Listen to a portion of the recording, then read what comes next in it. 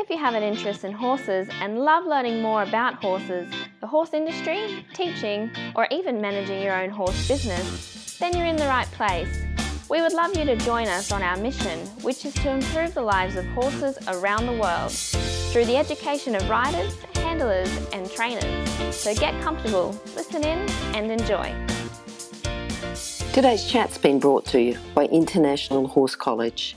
We have a mission to improve the welfare of horses throughout the world through the safe education of riders, handlers and trainers, and that's what these chats are all about. Registered Training Organisation 31352. Today I'd like to introduce you to Judy Fasher. Judy's done eventing, show jumping, dressage, and now she's an eventing specialist coach and coach educator. Judy teaches from children to mature age riders, so all ages and everything in between. How are you today, Judy? I'm fine, thank you. Great. Judy, we're going to start you off with an inspirational quote or a favourite quote that you'd like to tell us about today. I suppose I say most often to my riders, go slowly and be kind. Everything that you need for success is to do with establishing the partnership with the horse. And horses need you to explain to them what it is that you want them to do. If you explain to them what you want them to do, more often than not, they will bust themselves to actually please you. Okay, I think that's well explained too. Go slowly and be kind. Yeah. Judy, how did you start with horses? What are your first memories? Well, my very first memory was when I was very young. I was about 3 years old. My mother used to follow my father. It was wartime in England, and my father was in the Navy. And my mother was a bit of a camp follower around the ports of England so that she could meet up with him from time to time. And we were living in Troon in Scotland at the time, and I was taken for walks in a pine forest where there happened to be an almost blind, very old pony. And I can still remember the absolute thrill and delight I felt when it lowered its head and sort of sniffed around my hair. And I know that I drove my mother absolutely crazy and wanted her to take me back to see the pony again and again and again. And I'm afraid that was when the passion was born. And unfortunately, for everybody that knows me, it hasn't subsided.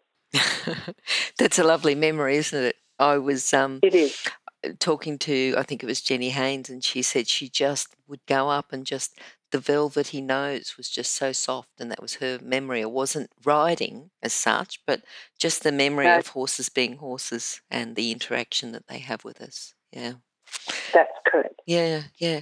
All right. Then from there, Judy, when did you actually start to ride? How did it go from there after? Well, my whole family were not interested in horses or riding at all. I was really the black sheep of the family in having this particular obsession. Fortunately, I had an aunt who was very sympathetic, and at the age of 7, she took me to a riding school in Cornwall, where I spent the summer holidays riding with her. She could ride a bit. And as I remember it, a very frightening lady called the Miss Harding and a very fat grey pony called Caroline. However, I wasn't at all happy with the fact that riding only happened in holidays, and so I pestered my family to find a local riding school so that I could go at least once a week when I got home. I think this was when I was about 7. Mm-hmm. Anyway, then at 8, I noticed from the bus as I went to school that there was a pony that always seemed to be unattended in a paddock that was comparatively near home. So eventually I got off the bus at that bus stop and went and knocked on the door and asked if anybody ever rode the pony. And to my great surprise and delight, I was told that it was a child who was away at boarding school, and if I wanted to ride it in between when she came home for school holidays, I was permitted to do so. And the best thing was that on top of that, the father of the family said that he went hunting on Wednesdays and would I like to come with him? Well, you can imagine my delight. Wow. I went home and told the family that I'd been invited to hunt with the Cheshire, and they looked at me with thinly veiled amazement and said, how on earth did I think I was good enough to do that? And I said, well, if Mr. Lomax, what if he sees me ride and if he thinks I'm safe enough, would you let me go?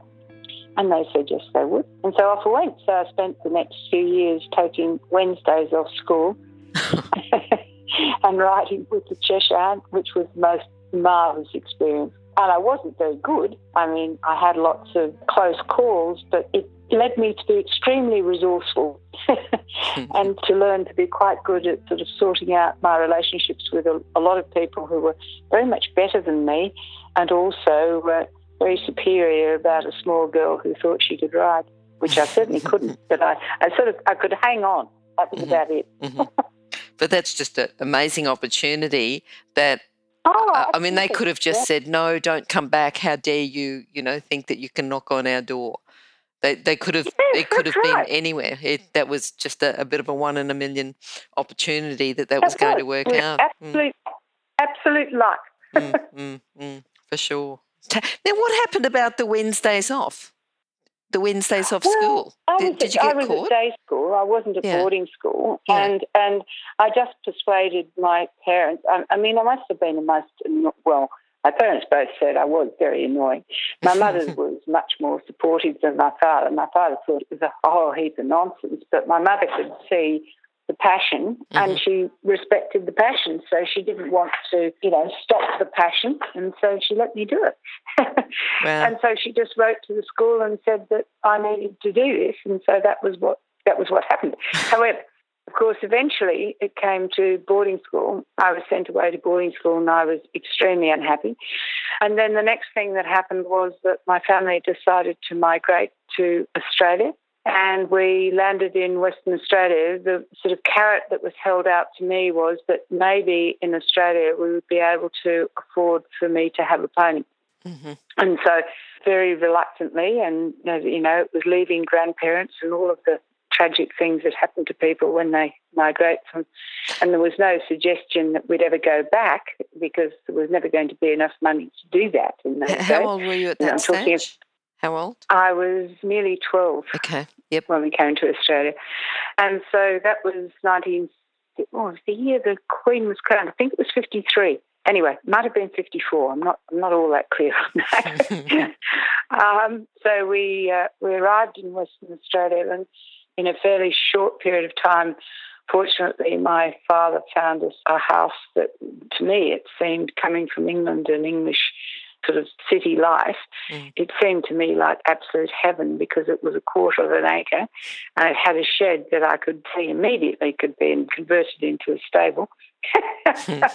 And so I set about saving enough money so that I could buy a horse. And that was to do with asking for the money rather than the treats.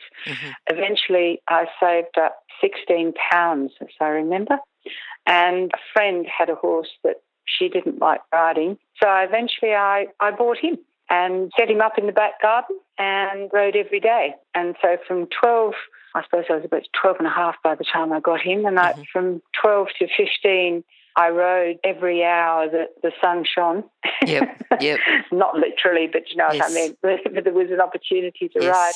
And I kept the horse in the back garden with the help of the local bakery and the local vegetable shop, who gave me carrots and cutting wild oats along the railway lines of Western Australia, which I was very good at with a sickle and a bag. And the horse looked fantastic.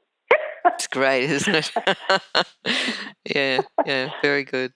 Anyway, I had huge opportunities there because there was a small group of us that we were all teenagers, and by that time we rode together. And we rode on a little place called The Green at Claremont, and we really learned our skills absolutely by trial and error. But then we were hugely helped by Carl Juranak. Wow. Was another piece of luck. Yes, he landed there, and then Franz Merengue used to come over for clinics, and I was lucky enough to be able to go to those clinics, and both of those people were, at that early stage, really exceptional in terms of giving me a whole sort of philosophical basis to riding horses, I suppose. Yep. which was different from what I'd had so far. And then, of course, what happened was that the school reported that if I put as much energy into my schoolwork as I did into my horses, I might do quite well. And so the horses were sent out to the paddock, and from the ages of, I suppose, from about 16 to 17 and a half, which is when I finished school, I was not permitted to ride at all. Oh, no. So I was a very unhappy child for those years. And then, of course, there was the whole business of training and earning a living and all of those things. I went, first of all, to Teachers College, which I did not enjoy, but I was actually quite successful as a teacher because I couldn't bear to fail. But I knew that I wasn't going to enjoy being in a classroom with children for 5 days a week. And so I then decided that journalism was going to offer me more of the sort of life that I wanted to lead. So I got myself a job, first of all, with Channel 7 in Perth, and then with the ABC. Yes, and that became my life for a long period of time because I didn't really stop riding again. So there's a huge gap between then and when I married my husband, Michael, which is when I was 35.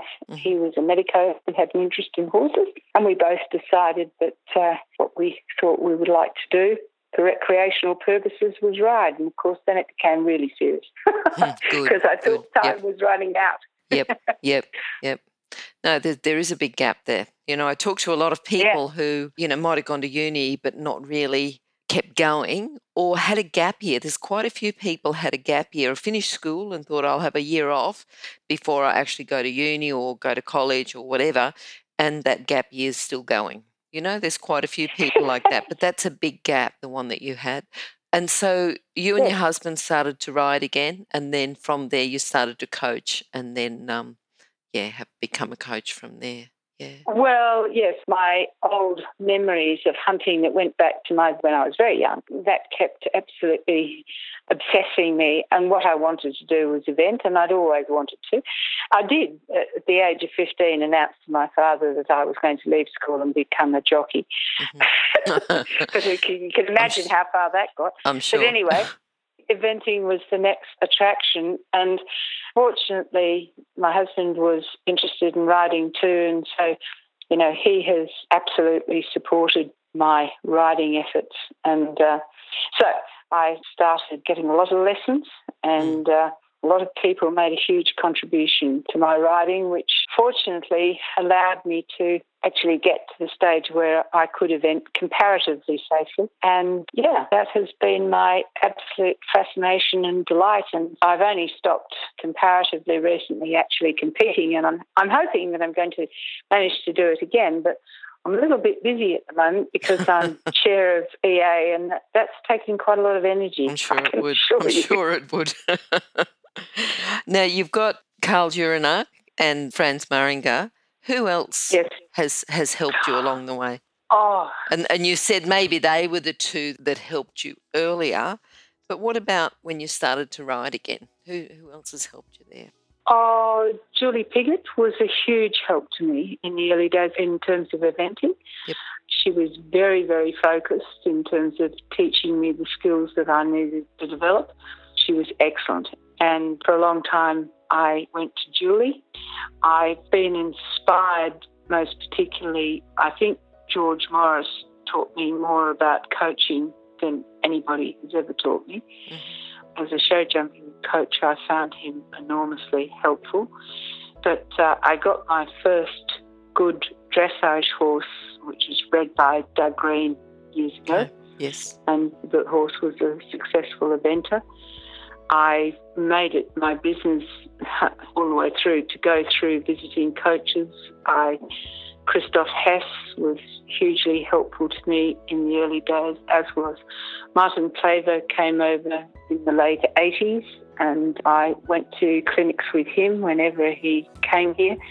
I have always been to overseas coaches whenever I had the opportunity because I feel they come with a different perspective, and it's really, really good to watch them and to watch them coach also. It's not just being coached by them, it's watching them coach others.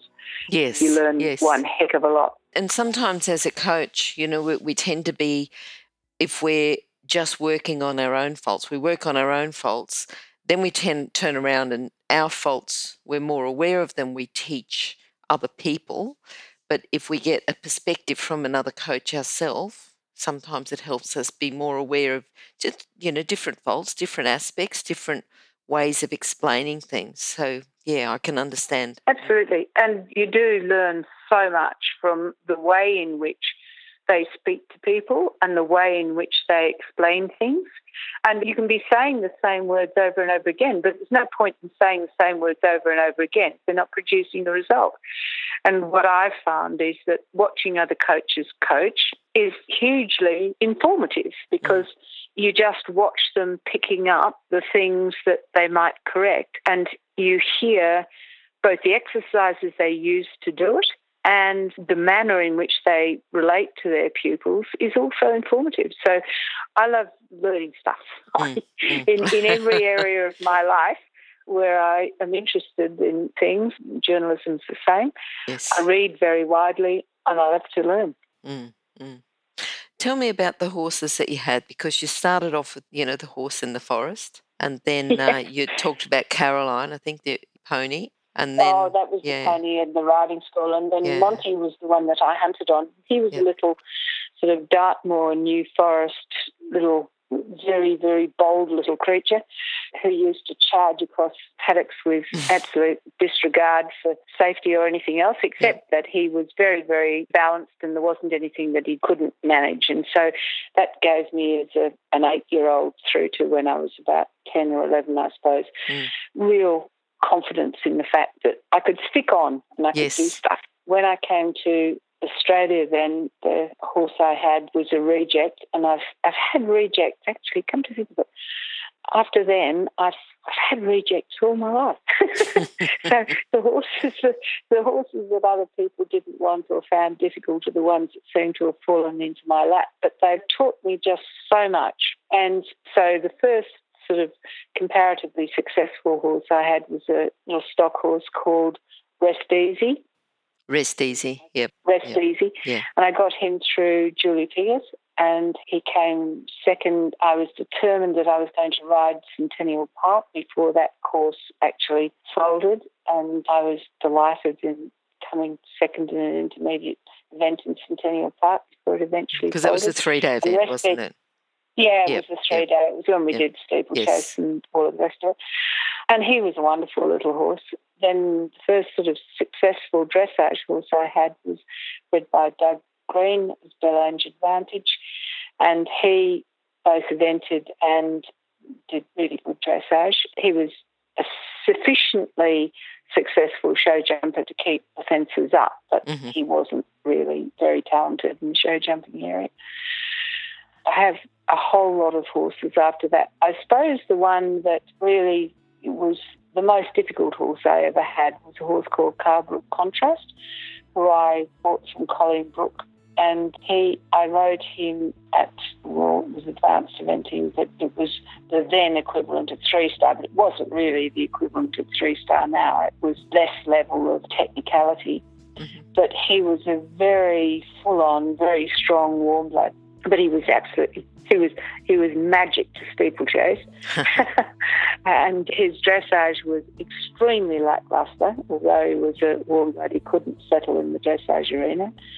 And having had one that could settle and always was sort of 20 penalties above the field, I used to end up in the bottom part of the field on Carbrook Contrast. So, and one judge once remarked that she was pleased to see that the horse and I had left the arena together.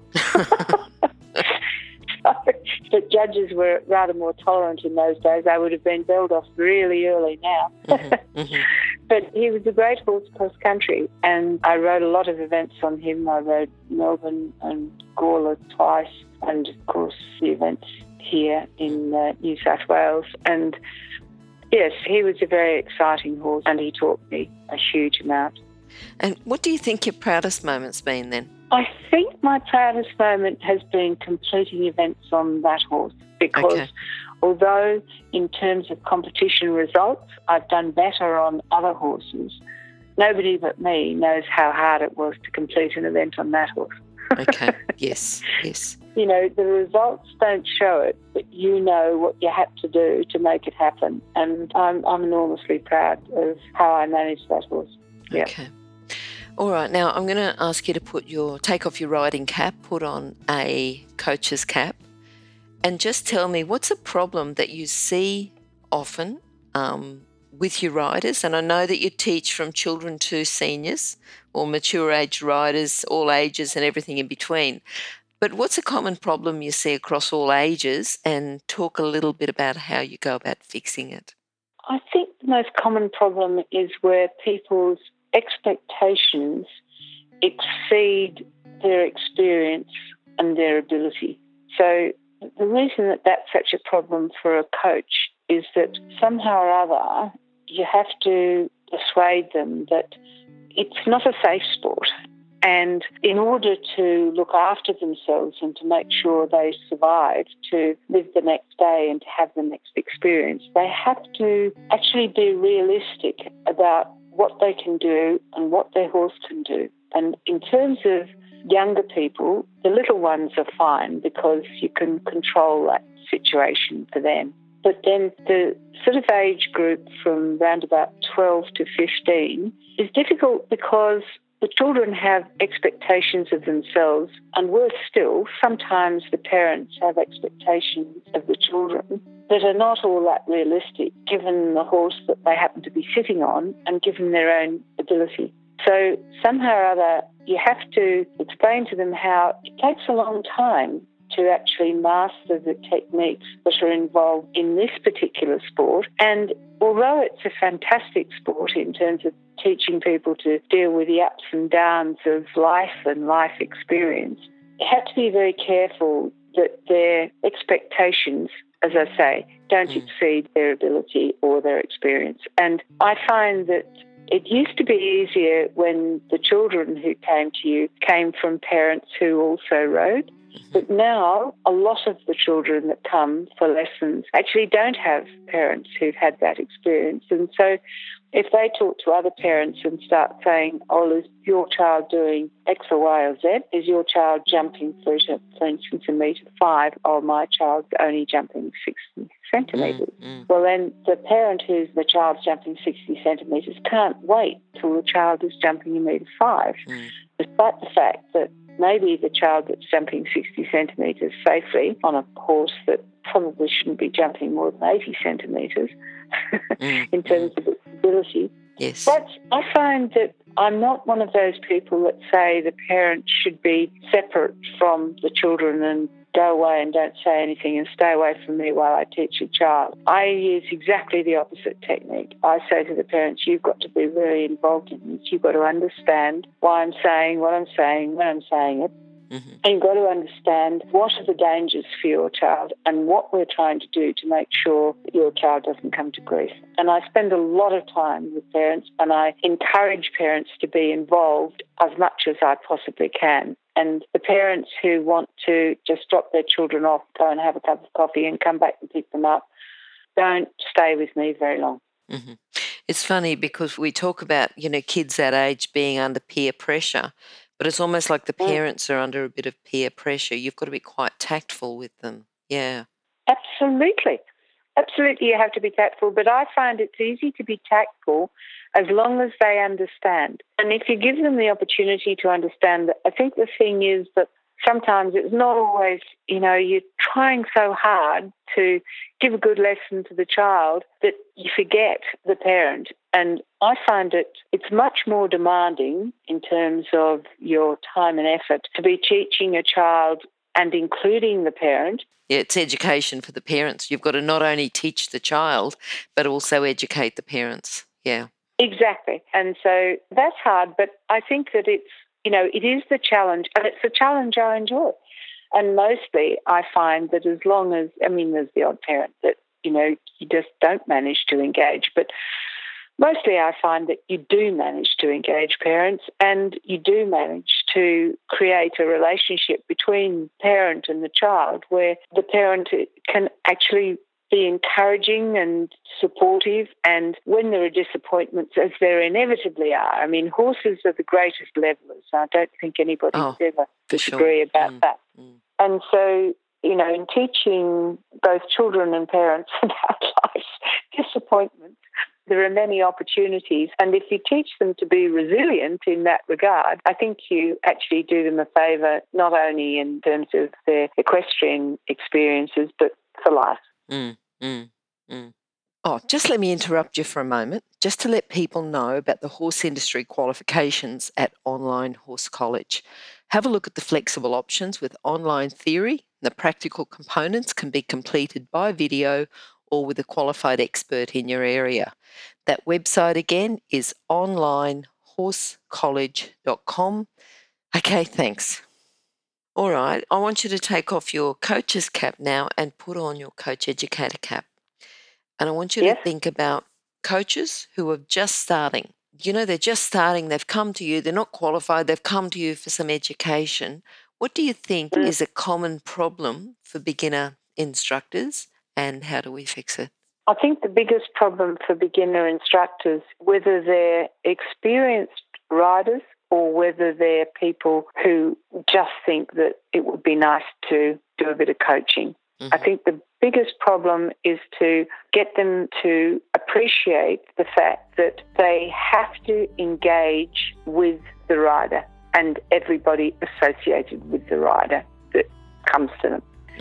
You can teach anybody to see stuff that is to do with, you know, how you're sitting on a horse, how you handle a horse. You can teach that. That's easy. But the difficulty is to teach them to relate to the rider and the situation and the horse in order that they actually encompass the whole thing. So they encompass the relationship between the rider and the horse, and whoever is supporting the rider, if there is somebody, that person too.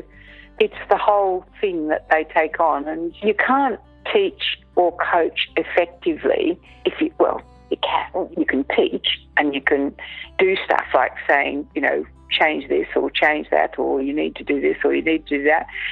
But that's not really teaching and coaching. Coaching at its most important is the relationship that you develop and the ability within that relationship that you have to be honest but to be encouraging. And I think that the trouble about it, a lot of equestrian teaching is that it goes back to the old military thing, you know, your hands and your heels keep down, all of that stuff. Yes. It's actually not to do with that. That is the sort of military way of teaching it. But unfortunately, for some people, that is what you hear being screeched at people. And there are some people who seem to actually like that, but I don't feel that that's the most effective way of coaching. And so what I try to teach people right from the word go is to have sympathy and understanding with the person, whoever you're teaching, and to understand where they're coming from, what their expectations are. Now, sometimes you get people whose expectations are ridiculously low, and you get other people whose expectations are ridiculously high. Now, you can't just attack that straight up. That's a long journey for both of those extremes. But you have to be prepared to encompass that, and it creates great relationships when you do it well. And sometimes you have to just say, oh, I'm not winning here, and this relationship is not going to work. And then they need to go to somebody else. And it's amazing that, I mean, I am not the sort of person who advocates that people stay with one coach forever and ever. Now, that doesn't mean that I think that people can hop from coach to coach, because I think particularly in the early stages of coaching, you need some sort of continuity. So I tell my coaches that come to me for introductory, I ask them who they think the people are that they're going to teach. And then I spend quite a lot of time talking to them about how they think they're going to continue to relate to those people. And if they come to me as experienced riders and they want to be fast-tracked through the system, I say that's fine, but I spend a lot of time talking to them about how they're going to relate to the people at various levels that are going to come to see them. Because I think that the reputation of our coaching depends on the capacity of our coaches to inspire support and make safe our riders of the future. That's basically where I think it is. Mm-hmm. I think that was very well explained, yeah. Moving on, Judy, have you got a book that you'd like to recommend for our listeners? Well, it depends at what level you're asking for your listeners. There are books and books. Where do you want me to start? What about you talk about a book that you've learned a lot from, that's helped you, because you've started off as a 3-year-old going through the pine forests and finding an old pony and riding and being lucky enough, as a young rider with Carl Uranak and Franz. But a book that might have influenced you throughout your journey that we can recommend. My goodness. I'm just standing in front of my bookshelf looking at 4 shelves of horse books and thinking if there's one that is particularly... I've just sort of... That's your journalist background coming out. Yeah. Yeah. I don't think that there's not one book. Yep. There are books at various stages that have inspired me. I particularly like Kira Kirkland's Dressage. Yes. I particularly find that really good. But having said that, I also read De Carpentry, Klaus Beckenau. I mean, it goes on and on and on. And for jumping, I think that it's very hard to go past George Morris. Oh, yeah. I think that George Morris and his books are an inspiration in terms of jumping. And the great thing is he's got a system that is really simple if you follow it. Yep. And I find that whether you're teaching beginner riders over their first jump or whether you're teaching people who want to go on and be show jumpers of distinction or event riders of distinction, a lot of the George Morris stuff is excellent. In terms of eventing, oh my goodness, there's just so many books in terms of eventing. Lucinda's excellent, but now in terms of what you need for eventing, you'd need much more technical stuff. And there's just so many books on eventing. So I can't tell you. You know what I might be able to do, Judy, if it's okay with you, would you like to send me, just have a bit of a think, and if you can give me a book list, and what we'll do is we'll put it on your page at horsechats.com/Judy Fasher, and then that way that'll give you a few moments to digest it, to think, to pull out what the ones that you're thinking about, but it also then I can give people a list of the books that you recommend. Does that sound all right? Yeah, that's fine. Yeah, I think that'll be good, because I've sort of put you in a situation where you're going, wow, all these books, I've got all these shelves and shelves of books, and which ones do I say? Yeah. Well, I think that you can overdo it, can't you, with people? I mean, I think that... Well, how many years has it taken you to accumulate all those books? That's... Yeah. 30 years. Yes. So it's 30 years of reading, basically. So I think that you'd need to say that. So it's not the books that actually inform the intro coach. I mean, I'm not talking about that because the ones that are recommended for intro coaches are the ones. But I think that, I read De Carpentry, I read Kira Kirkland, I read in terms of eventing, Pippa Funnell, William Fox Pitt, I read those people. But they're a good compliment, aren't they? They're just a good compliment to riding. It gives you a different perspective. It's just something that you can do on a rainy day. It's watch a video, watch a horse video, read a horse book, and it gives you increased learning.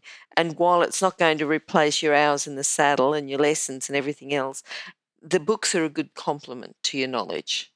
They are, and then they're nice to take to bed when you're feeling frustrated and trying to sort out a problem with a particular horse. Yes. All right. Okay. What I'd like. Hope I've been useful. Okay. All right. So we'll do that. Now, if you can sum up your philosophy into a lesson today. So just something that people can have as a takeaway. If you want to sum it up, something they can think about as they go through their day. Sum up my philosophy in terms of horses? Yeah. Listen to them, watch them, and understand them. Mm-hmm. I think that's good. Yeah, well, we started off with go slowly, be kind, form a partnership with your horse. So that's been the thread all the way through. That's really good. Yes. Yeah. Judy, how can people contact you? Oh, just give them my phone number. Okay, I'll put that on the page as well. That'll be at horsechats.com/Judy Fasher. Judy, it's been great talking to you today. There's been a lot of guidance for people here, a lot of training. I think they can go away. We'll get your book list. That will give people more, another compliment to their riding. And I think that would be very good. All right, well, it's been lovely talking to you and hope to talk to you again sometime. Okay, thanks, Judy. Bye-bye. Bye-bye. Bye-bye. If you've enjoyed this chat, then please comment, rate and subscribe. If you'd like any changes or recommendations for guests, then please contact us through horsechats.com. And while you're online, have a look at the government-accredited courses at internationalhorsecollege.com. Registered Training Organisation 31352. Remember that our comments and instructions are general in nature and do not take into consideration your individual horses or your individual ability and circumstances. If you enjoyed this podcast, then please leave your comment below.